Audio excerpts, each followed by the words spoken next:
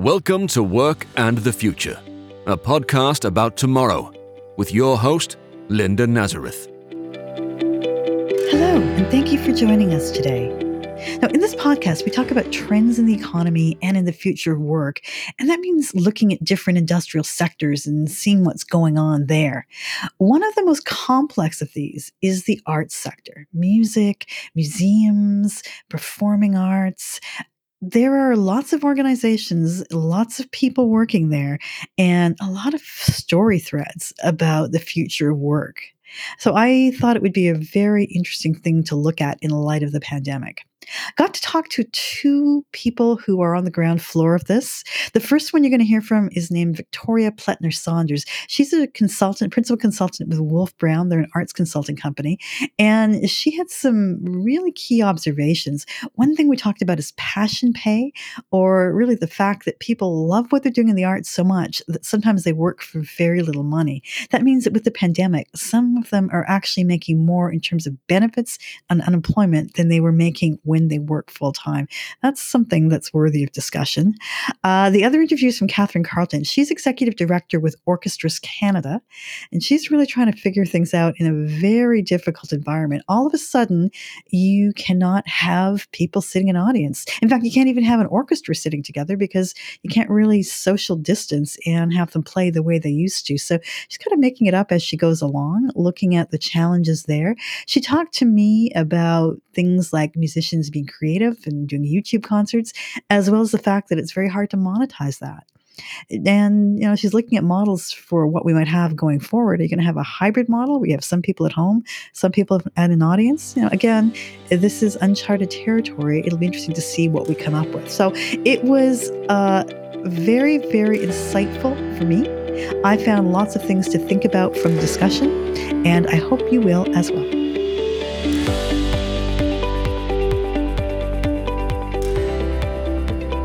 Well, like every other industry, the arts industry is going through a tough time right now. A lot of things are shut down. A lot of things may eventually open, but where we are in future may not be where we started.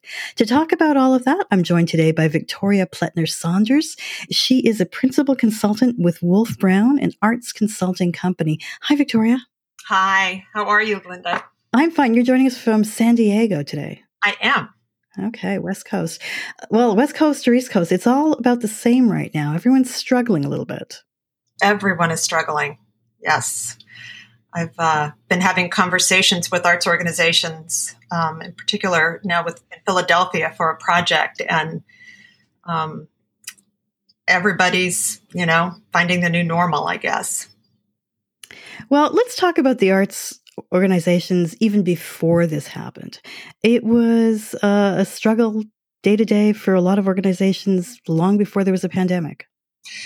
Yeah, it has been. Many came out of the recession, and were kind of finding their footing again and hiring people more.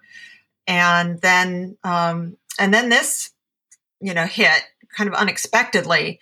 From a workforce standpoint, there have always been challenges. There's things, wage disparity, the rising costs of maintaining a workforce, lack of benefits for most workers. We've got a lot of young people who are coming out of the university system with bachelor's and master's degrees in arts administration. Some of the first in the last 10 years, and they're all trying to find, jobs that will support them and pay their debt back. And so they've been struggling as well. And now we have actual closures. Let's talk about, the sector. There's lots of parts of it. Which are the ones that are better off or worse off right now? I think everybody has been impacted significantly. I think that, the words I've often used are it's been devastated, or even it's been decimated in some areas, because everything about what we do requires people to congregate in some form. And so, everything has just been shut down. Not every organization is going to be able to recover, and I think many will be slow to recover. Museums probably will have an opportunity to come back a little sooner because you can distance people. But the ones that are really going to be experiencing the impact are the performing arts organizations because of what's going to be ongoing distancing requirements, I think, for a while. Well, you're a consultant to the industry. Oops. Not sure what's going on with the microphone there. Well, just cut that out. We'll just wait for a second. Well, you're a consultant to the industry. Let's talk about what your advice is or what you see as challenges.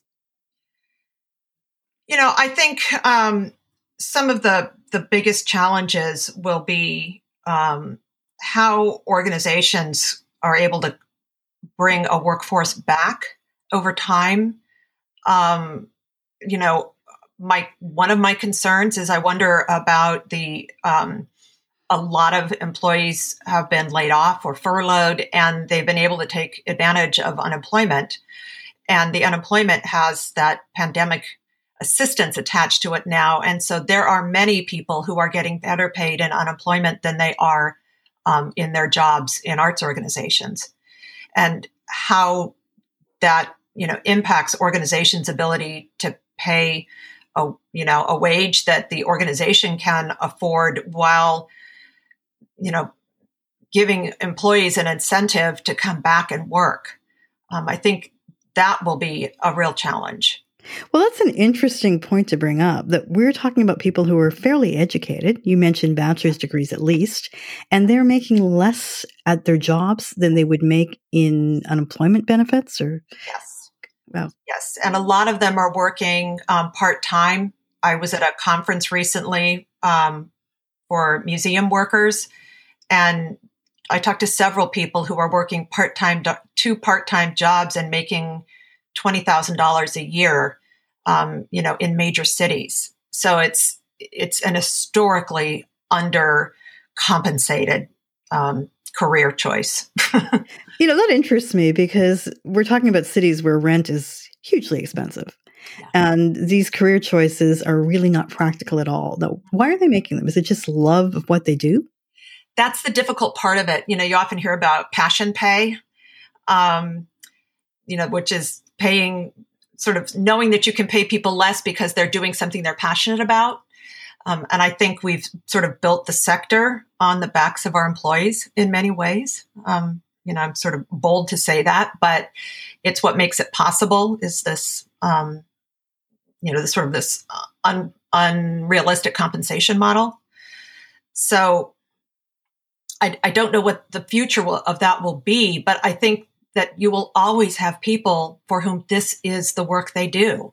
I could work in a lot of different sectors as a consultant, and this is the sector I work in. This is the one that's meaningful to me.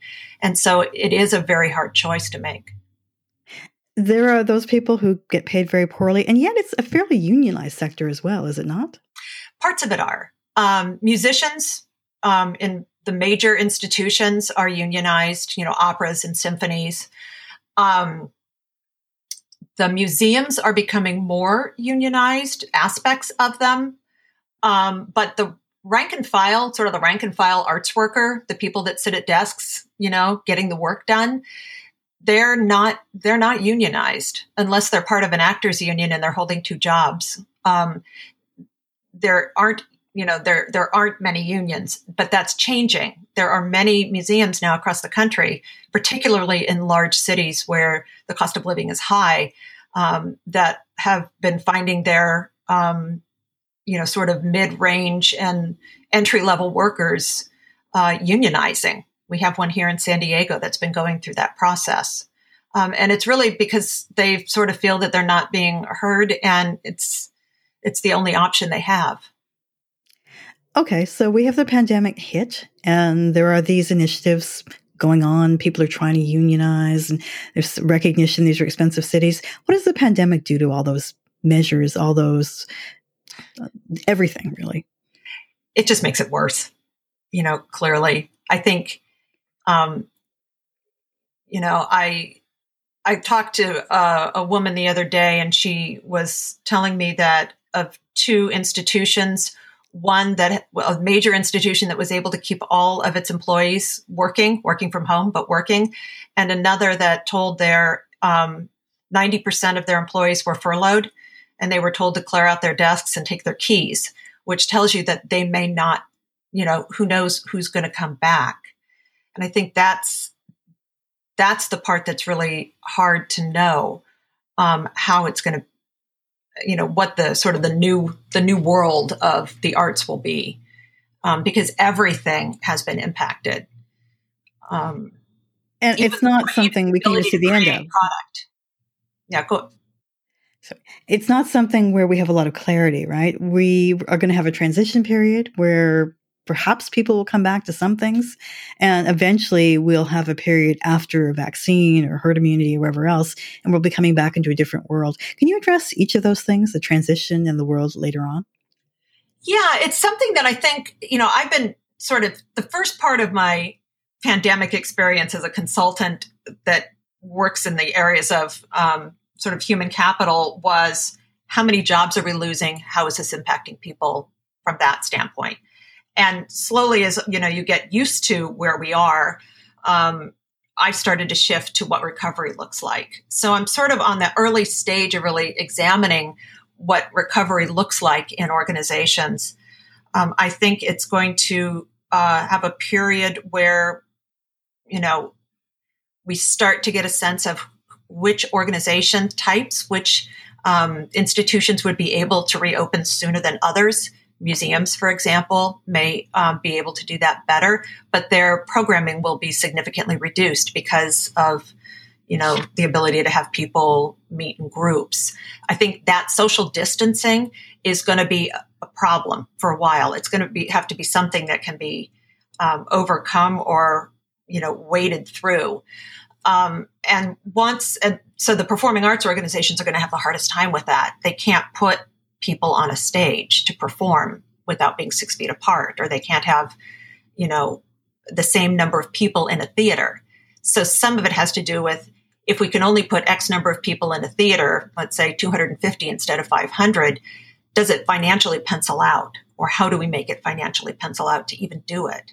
So I think that's going to be part of the recovery, is figuring out what can happen and how that can be, what's the business model for that? Well, the business model was already challenging, right? It was not like most of these organizations were making a ton of money. No, because they weren't making the money in the ticket sales. It was all the philanthropy. And some of the difficult about philanthropy is the 3-year, a lot of them have rolling averages for determining how much they have to give out.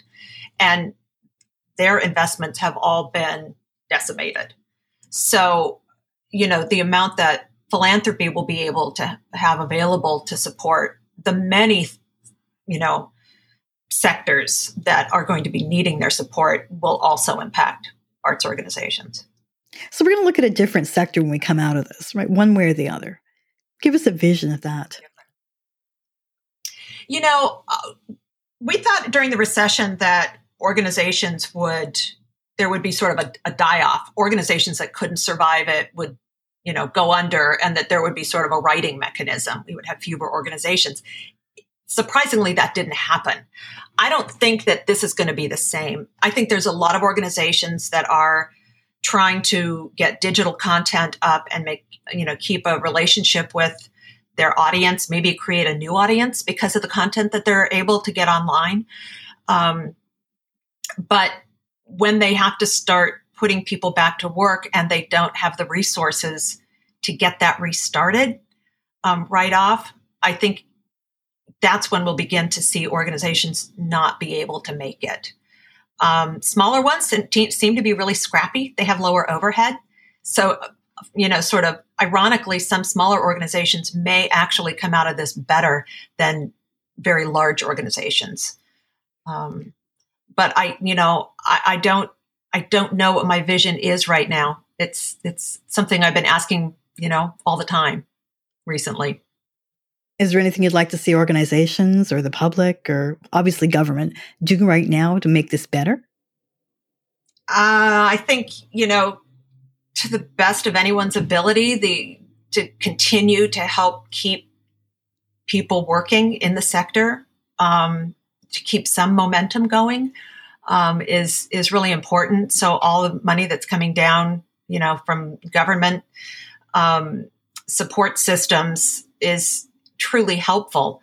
On a local level, it's hard for cities that are trying to find tax dollars to pay for their own, city budgets to also find the money to continue to support arts commissions.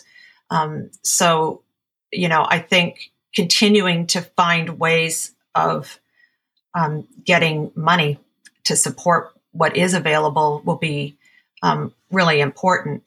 I think one of the other things, though, from a workforce standpoint, that is an interesting one to look at for the future is, and could be a conversation in the future, but the disconnect between HR practices that are taking place in the corporate sector, things around employee motivation and retention, employee engagement, that our arts organizations have not been good at that at all. There are, bright spots, but for the most part, those kind of employee relations have not really been paid attention to a lot because they know they can keep workers who are passionate about the work they do. And I wonder if this is the time to say, now that we're bringing new people, we're bringing people back into the workplace in the future, is this the opportunity to start a new way of treating the people that we bring back into the workforce? And that's part of my,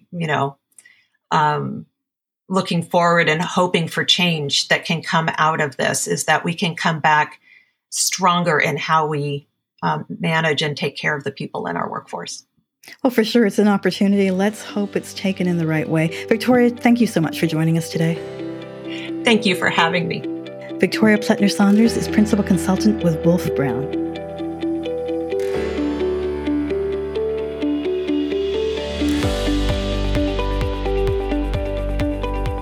The pandemic is proving to be a game changer for arts organizations. It's forcing them to rethink their business model, what their audience will look like, really their whole existence. Now, to get an idea of how that is playing out in one sector of the arts, we're joined today by Catherine Carlton. She's Executive Director for Orchestras Canada. Hi, Catherine. Hello, Linda. How are you today? Just fine. Crazy times, though. Crazy times, and times that we're going through on our own, but all gathered around our electronic hearths. Good thing that we have those. I want to congratulate you off the top here. I am going to be speaking at your upcoming national conference. It was supposed to be live, and you made the decision to make it virtual. And I say congratulate you because you moved really quickly. A lot of organizations are saying, no, we're on hold. Maybe it'll happen in the fall. But you just said, no, we're going to change it up. So not everybody did that. Good for you. Well, thank you so much. And in fact, I'm really excited about this because what we recognized was we could have postponed the conference to some indeterminate point in the future, but it felt more important than ever to bring people in contact with the information and the sense of connection that they need to get through this particular time. Well, let's talk about this. Let's talk about the worst of it. How bad is this for arts organizations, yours in particular? What I'll say is we're a membership association. We have about 130 member orchestras across the country. They're everything from volunteer-driven community ensembles, youth orchestras, training institutions, to the sort of nationally and internationally recognized ensembles that are the jewels of our major cities. And they are not-for-profit organizations. They are registered charities. Historically, their revenue models have balanced between earned revenue from ticket sales, contributed income from sponsorships and charitable donations, and support from government. And every orchestra has a slightly different mix within those revenue sources, but everybody is, balancing carefully on that three-legged stool. Overnight, with the limits on public gatherings that were brought about when the pandemic was declared, orchestras lost access to about 80% of their revenue. That's the portion that connects to sold services, ticket sales, as well as charitable contributions. And obviously people can continue to ask for charitable contributions at a point like this, but with the economic downturn that's accompanied the pandemic, it's not necessarily the most fruitful area for work at this point. And because those two areas combined, earned and contributed income, make up 80% of an orchestra's income on average, the financial impact alone was really significant. The other thing that I'll point to, and I'm happy to address this at greater length at a different point in our conversation, is there's a financial crisis, but there's also a crisis of purpose. We exist to bring large groups of people together to hone their craft, and then bring much larger groups of people together to enjoy what's been achieved. And with the pandemic, with the limitations on public gatherings, the thing that is the lifeblood and the purpose for an orchestra, bringing together people in a live acoustic space for a transformative experience, that's disappeared overnight. And that's scary. And it's not like orchestras had no problems before this started. I mean, you had issues pre-pandemic. What I'll say is it's a balancing act. I am just blown away by the level of skill and perspective that our orchestra leaders bring to the work that they do. But we're dealing with concerns around aging audiences. We're dealing with rather inflexible collective bargaining agreements with the artists. We're dealing with an art form that I believe is continuing to evolve, but the talk about orchestras is, it doesn't necessarily focus on innovation as much as it focuses on polishing the diamonds of the past. And it's never been easy to lead an organization with these kinds of financial models behind them, and many stakeholders with somewhat divergent perspectives on what good leadership looks like. So it's not work for the faint of heart, never has been, still isn't.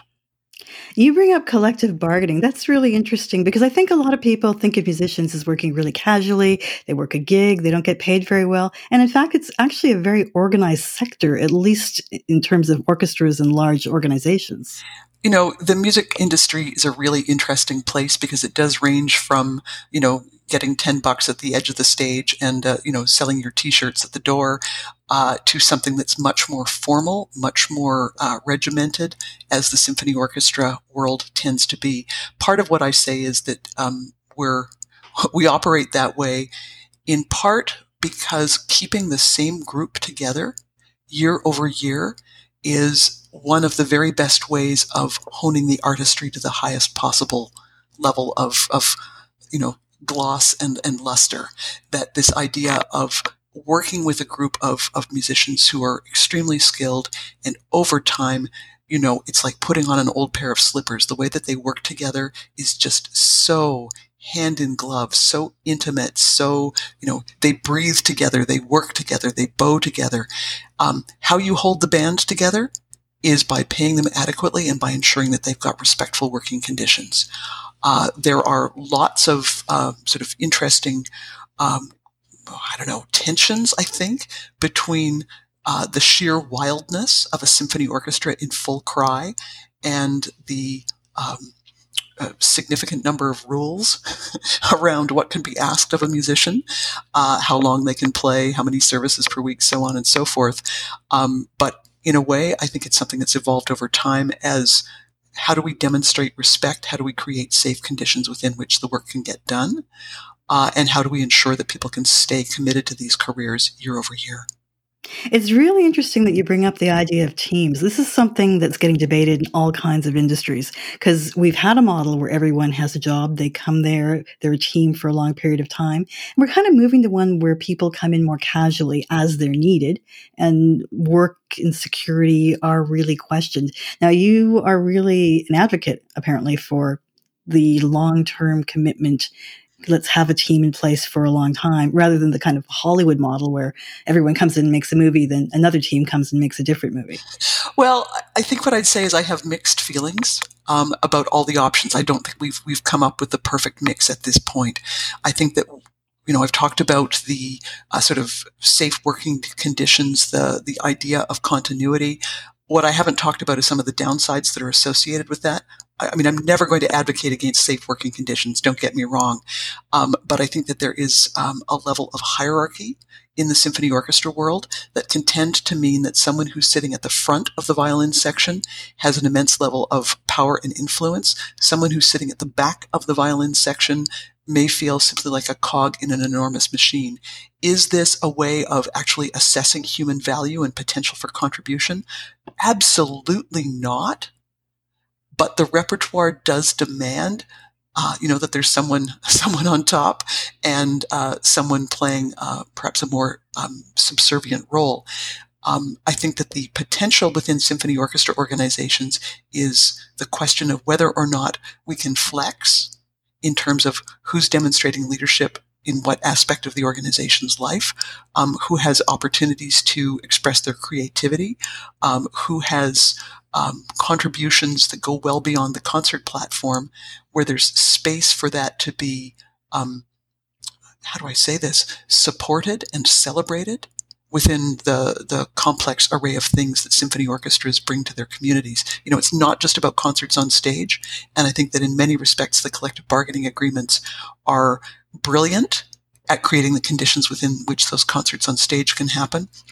But there's a whole host of other things that orchestras have been doing up to this point and continue to do during the pandemic. I just want to make one quick reference to something that's really brought light to my days since the limitations on public gathering were first published, and that is the nuanced sense of the creativity, the genius, the wild wit of individual musicians in orchestras. And we've seen that spectacularly displayed in the kind of digital content that is being produced by orchestras and by their musicians these days. And I've seen that all over Twitter and all over YouTube, and that's great. But as you say, that's not really rewarded in the traditional framework. And it scares people, not just in arts, but all over, that these skills will be rewarded. If you're an accountant, but you have a blog that's really popular in the community, that's great, but that's not really, traditionally rewarded. Do you think there's room for rewarding these skills? I wish that there were. Right now, I don't see that there's a whole lot of structure around facilitating and enabling the monetizing of online content. We've seen certainly paywall initiatives. The Berlin Philharmonic Digital Concert Hall, which is something that everyone points to as an example of how it could be done, still loses money for the Berlin Philharmonic. They do not have enough subscribers to cover the considerable costs of producing the high quality content that they're putting out there.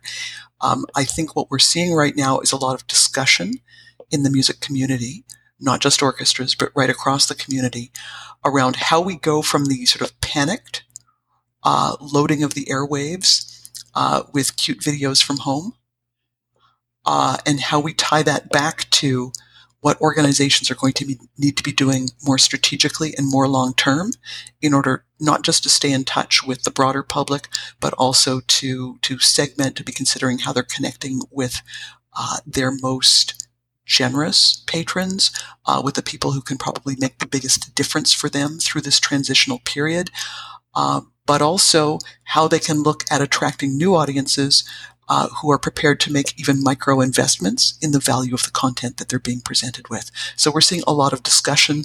I was looking at the Side Door website last night. I'm just trying to think what the website's really called, but it's a Canadian invention. It's built on the Zoom platform, and it's essentially an opportunity for people to buy tickets for events from home. And I think we're going to see more and more things like this as we see the limitations on public gatherings being extended yet further. It's just going to have to happen. So will you have a hybrid model where you have some people sitting in the concert hall, some people paying to see it from home? I have seen every possible scenario worked out. I've seen the scenario of a socially distanced orchestra on stage playing to an empty concert hall and broadcasting to the world, possibly with some kind of pay model. I've seen the idea that perhaps we get up to the point where the full orchestra can be on stage, and in somewhat close proximity, there'll be 1/6 of the audience will be able to be convened, every other row and every third seat, something along those lines, and a lot of adaptations made in the lobby to ensure that there's no lineups, that people don't, come in too close proximity to one another as they're entering or purchasing a beverage or doing any of the other things that one might do. I mean, and I've seen the math, and under sort of our traditional understandings of what people are prepared to pay for, we're not seeing that the math works yet. So I anticipate there'll be a lot of work done on hybrid models. I think the other thing to say is that people don't go to concerts to feel as though they're lining up at an airport for an international flight. You know, all the warmth and joy of that kind of experience. They go to be transported. They go to have a good time with friends. They go to feel as though they're part of a collective emotional experience. And I think that's something else that we are taking into consideration as people are putting various models forward, is how do we replicate the comfort and the sense of social gathering with a financial model that's going to work. Given all that, Catherine, how do you feel about the sector going forward? Are you an optimist? I believe in people's creativity. I believe in the adaptability. I believe in both the repertoire that's been, handed down to us, as well as the repertoire that's being written now. I've seen the first of a few compositions that have been created for musicians in social isolation. And I think, hey, if we're seeing the creative potential in this and new ways of using technology to not just replicate Beethoven, dearly as I love him, but to take the art form in new and interesting directions, I'm all for it. So I don't know what the answers are at this point. What I am confident of is that because of the, I'm going to use the word, unprecedented pressures of this time, I'm seeing people coming together to solve problems who, under other circumstances, might not have been talking to one another in creative and interesting ways. And some of the hierarchies that have long been in place might be being a little bit blown up right now as new skills are called for in order to not preserve, but to reinvent the symphony orchestra organization for the 21st century. Well, we'll look forward to seeing what it looks like. Catherine, thanks so much for joining us today. What a pleasure. Thanks so much, Linda. Catherine Carleton is Executive Director for Orchestras Canada. To learn more about Work and the Future and to see show notes, go to theworkandthefuturepodcast.com. You can also contact us at comments@theworkandthefuturepodcast.com. The Work and the Future podcast with Linda Nazareth is a Relentless Economics production.